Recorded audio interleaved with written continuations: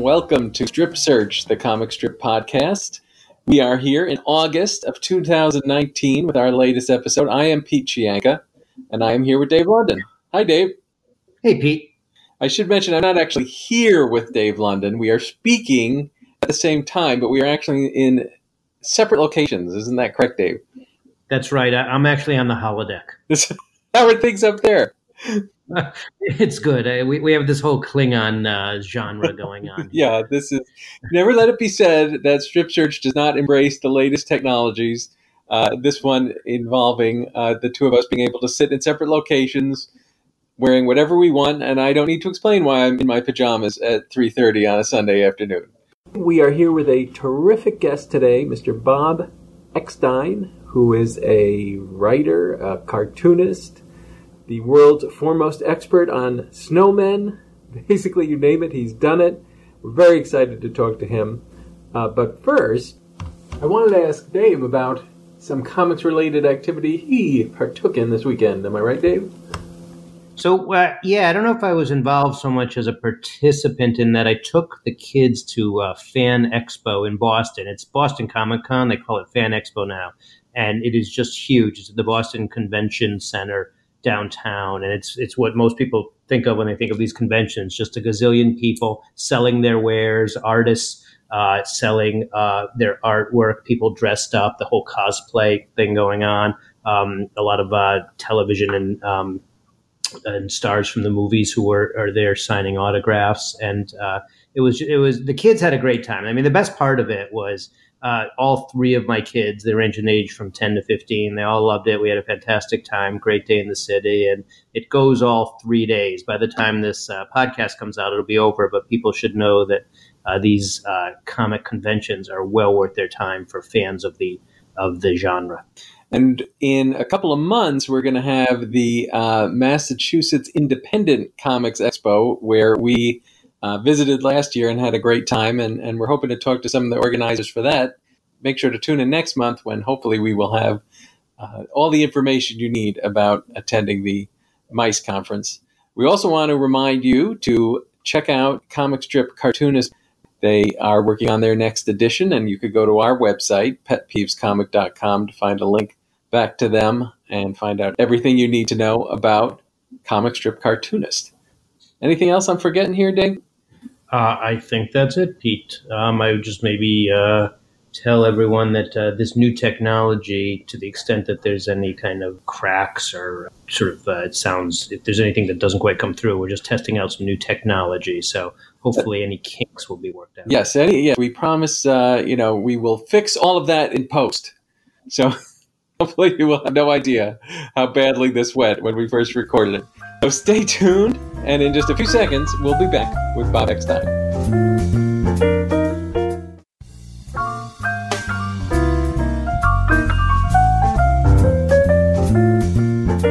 Hey everybody, we are back on Strip Search, the comic strip podcast. I'm Pete Chianca, here as I have mentioned with Dave London. Hey Pete.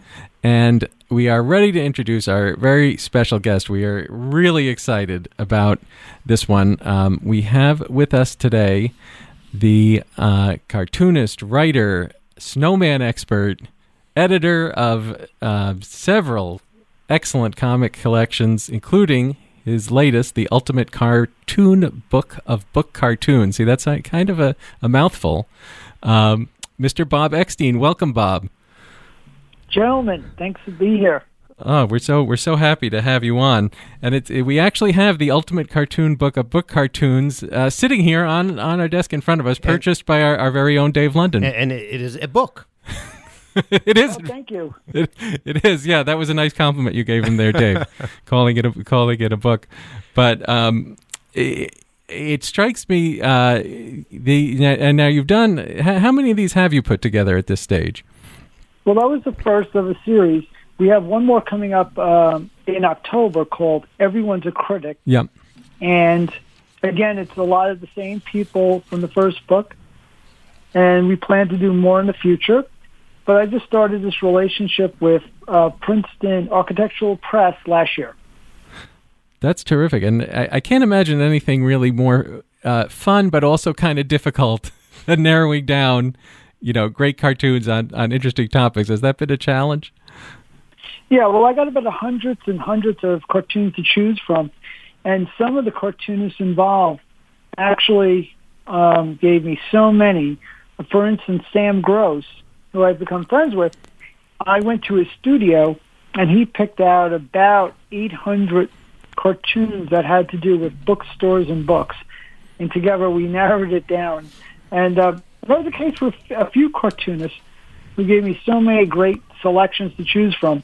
So I'm very, very confident that this book really has no clunkers in it. It really is the best of the best. It's a very fine collection, and it's made up of some of the best cartoonists I think there are, including Nick Stevens and Raj Chaz, Bob Mankoff, and so many others. Well, it's such a great read. I mean, and we are biased as people who appreciate. But I think anybody really sort of there's nothing more fun than reading an entire collection of really well put together, funny cartoons like these collections are. And now, have you always considered yourself a connoisseur of good panel cartoons, or is this something that came along later? It came along later. I mean, these are people I admire myself, but I didn't appreciate it until much later. Initially, I was involved in illustration, and I was writing humor for different newspapers and magazines. And I just kind of fell into cartooning by accident, which I'd like to share the story. Absolutely. But I just want to say, though, it is such a pleasure to be able to put this book together with people who I admire so much. People like Michael Maslin and other people, they are the ones who inspired me and taught me how to cartoon. So this is like sort of a thank you to them, a thank you to people who kind of got me into the field, but it's also a thank you to bookstores. What happened is initially I was doing a book a few years ago in 2016 called Footnotes from the World's Greatest Bookstores. And that book did quite well. It was a New York Times bestseller, and it's in multiple languages now all around the world. And it's a lot to do with the bookstores themselves promoting the book and helping support me. So they all asked me, well, what was I going to do next? And I was hoping it was going to be a sequel of Bookstores. The bookstores I got cut from the first book, I thought I was going to be making a sequel. It turned out that I started working on other projects and other books, and that didn't come to be yet. But I wanted to thank them. So I thought this collection of cartoons about them is something they would really enjoy, because it's with a small publisher, and this is not going to get me that, black pool in my living room or that oval driveway. This is a very modest project that's mostly about just doing it because you like doing it, and because I wanted to do something for the bookstores. And they seem to appreciate it, and I'm very proud of it. But to go backwards, you asked me how I got into cartooning. It started back in 2007 when I was finishing my History of the Snowman book. And I wanted an intermission in the book, so I got cartoons in the middle about snowmen. I picked out the best cartoons I thought there were.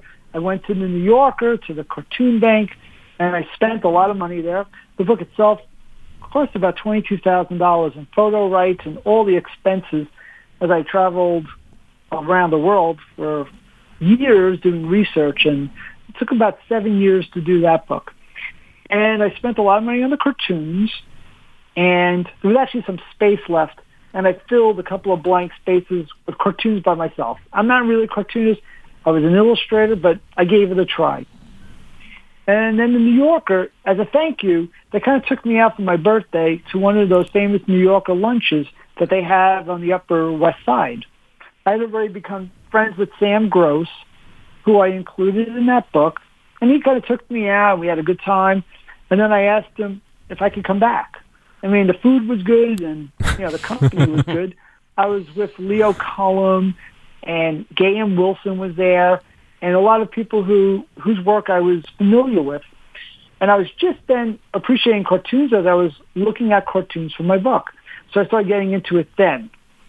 And I did one little brush with the New Yorker before that was I did enter one of the caption contests my roommate dared me to do that, and I came in second place. But that was the extent of it. I had no interest in doing cartoons up until this lunch when Sam Gross told me that I could come back if I wanted to. But as a dare, he said, I'd like to see if you could do cartoons, give it a try. Come back next week with 10 cartoons. And I couldn't do it. It was too hard. It took me 2 weeks to come up with 10 cartoons.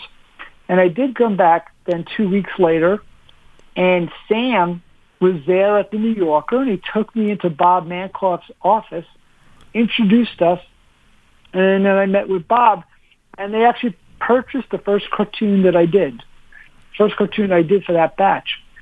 And it ran and was published, and I thought it was easy. I didn't know that how difficult it was because I assumed that the dozen people that were in the office waiting to go in and see Bob, I assumed that that was it, that there was, those were the 12 cartoonists, I guess, who submit. And I assumed that I did poorly because I guess it meant that all of them sold 2 or 3 or 4 cartoons that day. And I was just, I just sold 1. Well, I realized later it was beginner's luck. Well, yeah, that sound you just heard is all the cartoonists listening to this saying, what? Somebody brought him into Bob Mankoff's office? I've been trying to get in there for 10 years. But good for you. I didn't realize the gravity of it. It just, I was writing humor for different places. I was a main contributor for Spy. And can I just say Spy is very much missed. I was a big fan of Spy magazine. I feel like they were such a groundbreaker in so many aspects, during that time. I actually did the piece that Trump cashed in that check for like 10 cents. Yes. The story that's been going around. Yes. People talk about that story.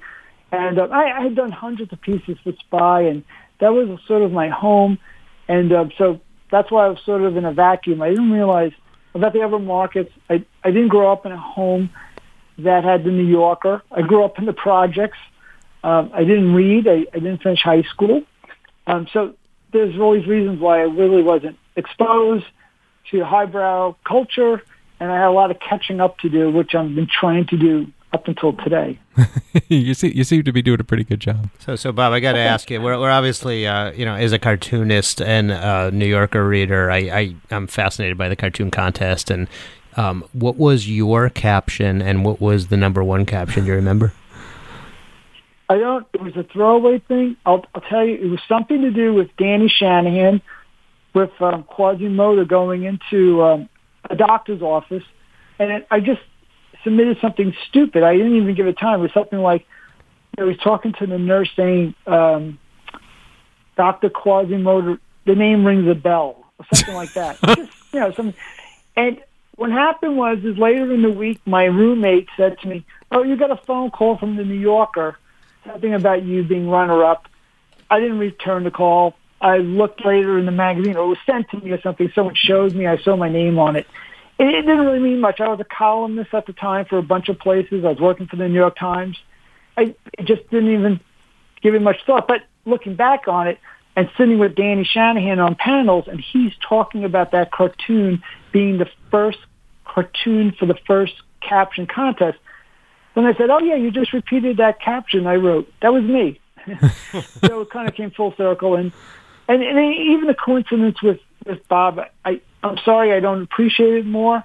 I do now, and I will say that it took me months before I sold my second cartoon, and it was a very humbling experience to learn that it's not that easy. And I had a lot of learning too. I just simply wasn't part of that world. I just didn't realize it. That's excellent. Yeah, it's good. So let me ask you this, since we're talking about cartooning, what are your techniques? Just do you approach it old school with pen and ink, or are you using electronic media, or have you done both? Well, there's 2 different things to talk about. One is the ideas and how I come up with those. How do I do my writing to write a joke or whatever I'm doing an assignment? And that's like sort of random. It's like different each time. If I knew exactly what the formula was, I'd be doing good cartoons instead of coming up with clunkers mixed in with some cartoons that I'm happy with. It's a mixed bag. Like sometimes it falls in my lap, and then other times the idea can marinate in the back of my head, and it could be improving over time. And the example of this is I have this cartoon that's kind of well known. It's two guys wearing Rubik's cubes as a head. One's the guru on the top of the mountain, and the other is the hiker seeking advice. And the guy seeking advice coming up, his head's all scrambled, and the guru, his Rubik's cube is solved. Now, that took me about 2 years to come up with because it started at something else. It actually began as a lawyer visiting his client in jail. And the guy in jail had a scrambled Rubik's Cube, and the lawyer had one that was solved. But I kind of knew that if I just waited, that I could improve on that. I just let it sit, and I just kept on working on it. And sometimes that's the way my ideas come about. Other times, it can be something that is done in the time it takes me to finish a shower. By the time I come out of the shower, it's already done in my head. I just have to put it on paper, and then I try to sell it. And in some cases, it sells, and in many cases, it doesn't. Now, as far as the physical part, the techniques, it's a mixed thing, but mostly I work with a Welcome tablet on a computer. And that's just because the logistics of my jobs are often very fast. They always have deadlines. A lot of times I'm live drawing, like if I'm live drawing the Oscars or the Super Bowl or doing the World Series, they want something within 20 minutes, 30 minutes. And it's just not practical to use traditional materials and scan it and clean it up and do that. I just go directly onto the computer. And I like to think that my computer work doesn't look like it's done by a computer, but it looks natural. On the other hand, when the deadline is not so pressing, like a cartoon for the New Yorker, I will use pen and ink, and I'll use a brush with watercolor, black watercolor paint, and just do a wash on watercolor paper and do it the old way and scan it. Some of my color work I do for book covers and things like that are actually just old-fashioned oil paints that I've had since I was a kid, and just on a regular canvas, sometimes big, sometimes small. It depends on the job. But I really feel like the tools don't really matter. That's just a toolbox. I'm just reaching into it, and sometimes I grab a pair of pliers, and sometimes it could be a stylus, or another time it could just be a pencil. It actually doesn't make a difference. And I like to think that my work looks the same no matter what I use. And in the same hand, it looks like the same style. Of course, it changes from computer or whatever, but in general, it looks like I did it. Mm-hmm. Let me just follow up just something you said earlier with the guru on the mountain. Something that sort of gets bandied about is some people feel like there's too much focus on the stock setting, the guru on the mountain, the desert island. How do you feel about that? Do you feel it's fine to use the stock setting because we're constantly coming up with an original idea, or do you think there's a sense that too many people fall into the stock setting? It's a balance. There's a language we use, a shortcuts. We use it for everything. As an illustrator, let's say I'm doing something that's trying to depict love. I might use a heart. If I'm trying to depict charity, I might have someone on a series of ladders reaching down to help someone else. These are all shorthands and a way for the reader to immediately understand what I'm trying to communicate. But then it's up to me to add the twist. So I think adding the desert island, that's a shorthand. So is the guru in the mountain, stuff like that. Of course, you want some balance and break new ground, and you want to change the setting and setups, but sometimes to get a message or a joke across, you use these shorthands. Does that answer the question? It's a fantastic answer, actually. I like that. Yeah. Oh, thanks. Okay. And I was wondering, as the writer of our little duo here, so for our comic strip Pet Peeves, I do the writing and Dave does the drawing, and I sort of come from a background of having written humor columns and that type of thing. I'm curious what humor writing you're doing currently, for whom and what has inspired you to do that in recent times. Well, I began just watching TV as a little kid. And my favorite shows like The Odd Couple and stuff, and these shows made me laugh. And then I learned early on the attention I got making people laugh. My first audience was at the dinner table with my mom and dad and my brother and sister. none who thought that I was funny or think I'm funny now. And they were the toughest audience in the world. And you go up there, and this is a family that just wouldn't give me anything. And I think it's because of that it honed my skills. I think that I actually tried harder and harder. By the time I was a teenager, I was a columnist for New York Newsday. And then shortly after that for the Village Voice. And the people who inspired me would be people like Gary Indiana and other people who were kind of trailblazers in the way they wrote was just unorthodox. I'll never forget this one piece in the Village Voice that Gary Indiana wrote for an art review, and he decided just to include his shopping list. It came out of left field. So breaking these boundaries was really cool and really told me that you could do anything if it made people laugh. An example is right now I'm working on a squirrel operetta, which is being filmed and set to opera music, but my cast is made up of rodents and chipmunks and squirrels. Oh, my God. And I have the whole thing set up that way. That's an example of, me feeling like I have that freedom. As for other influences, like the typical, everyone knows, just say Mad Magazine and National Lampoon, they were influences in a way. Pop culture maybe more so on TV and radio. I love Bob and Ray, and I love Bob Newhart, and that. But I did read Mad. It was nice that when I began working that I was a part of Mad, and I contributed to them. I wouldn't say I was as passionate and gung-ho as some Mad fans are. I know I love Mad, but at the same time, I know some people, the sun sets with Mad Magazine, and I can't say that's the case with me. I was involved with Spy, and that's a different type of humor, a little bit different subtlety, a little more dry, like Bob and Ray is dry. That was maybe my wheelhouse.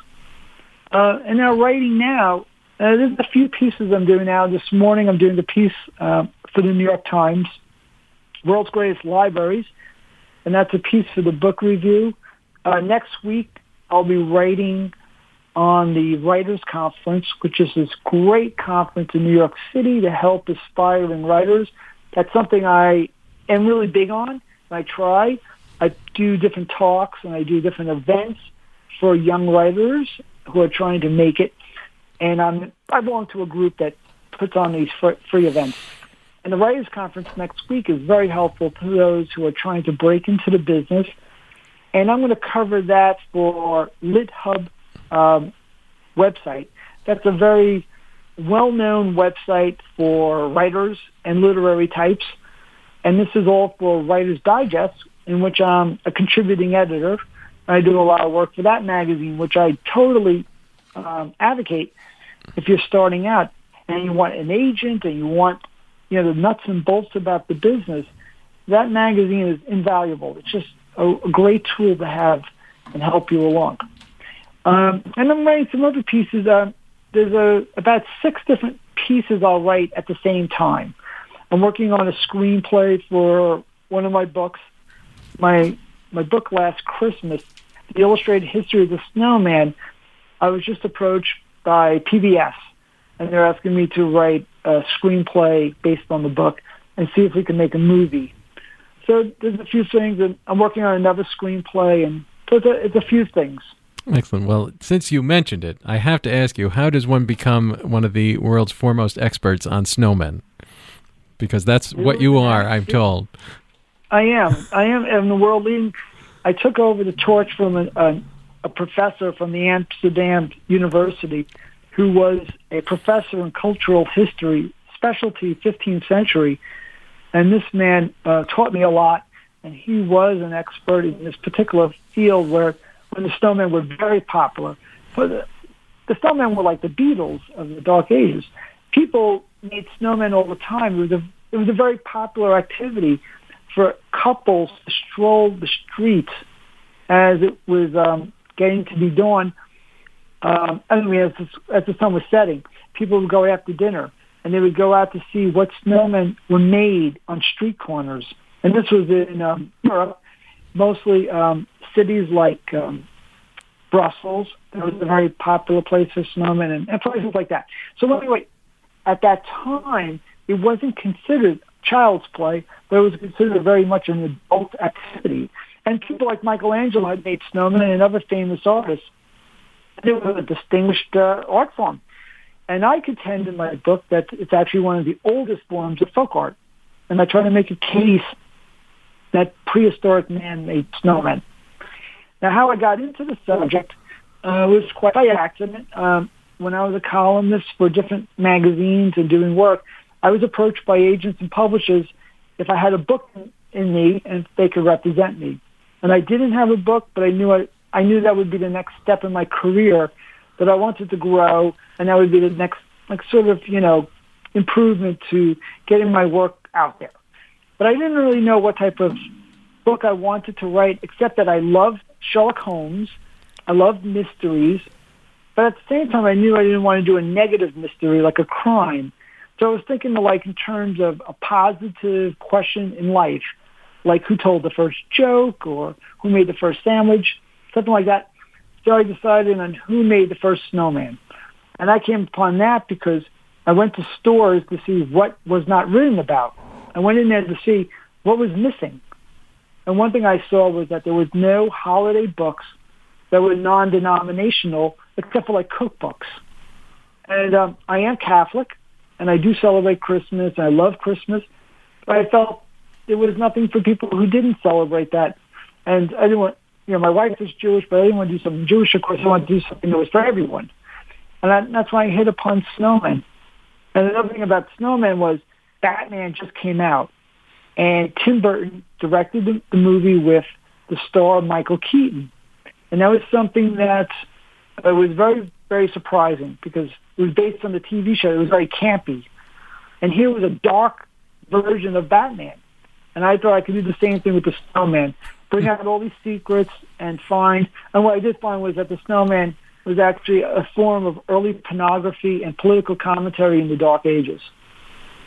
And an interesting connection, I believe Michael Keaton went on to play a snowman in a movie about a guy who dies and becomes a snowman. Am I correct? I think that's right. That's exactly right. And I actually was in touch with Roger Ebert, who was going to be in the movie that we were being made about the book, and he passed away. But he called Jack Frost the worst movie he ever reviewed. That's saying something. Yeah. That's good. It better be something, right? Right. What's the best of something?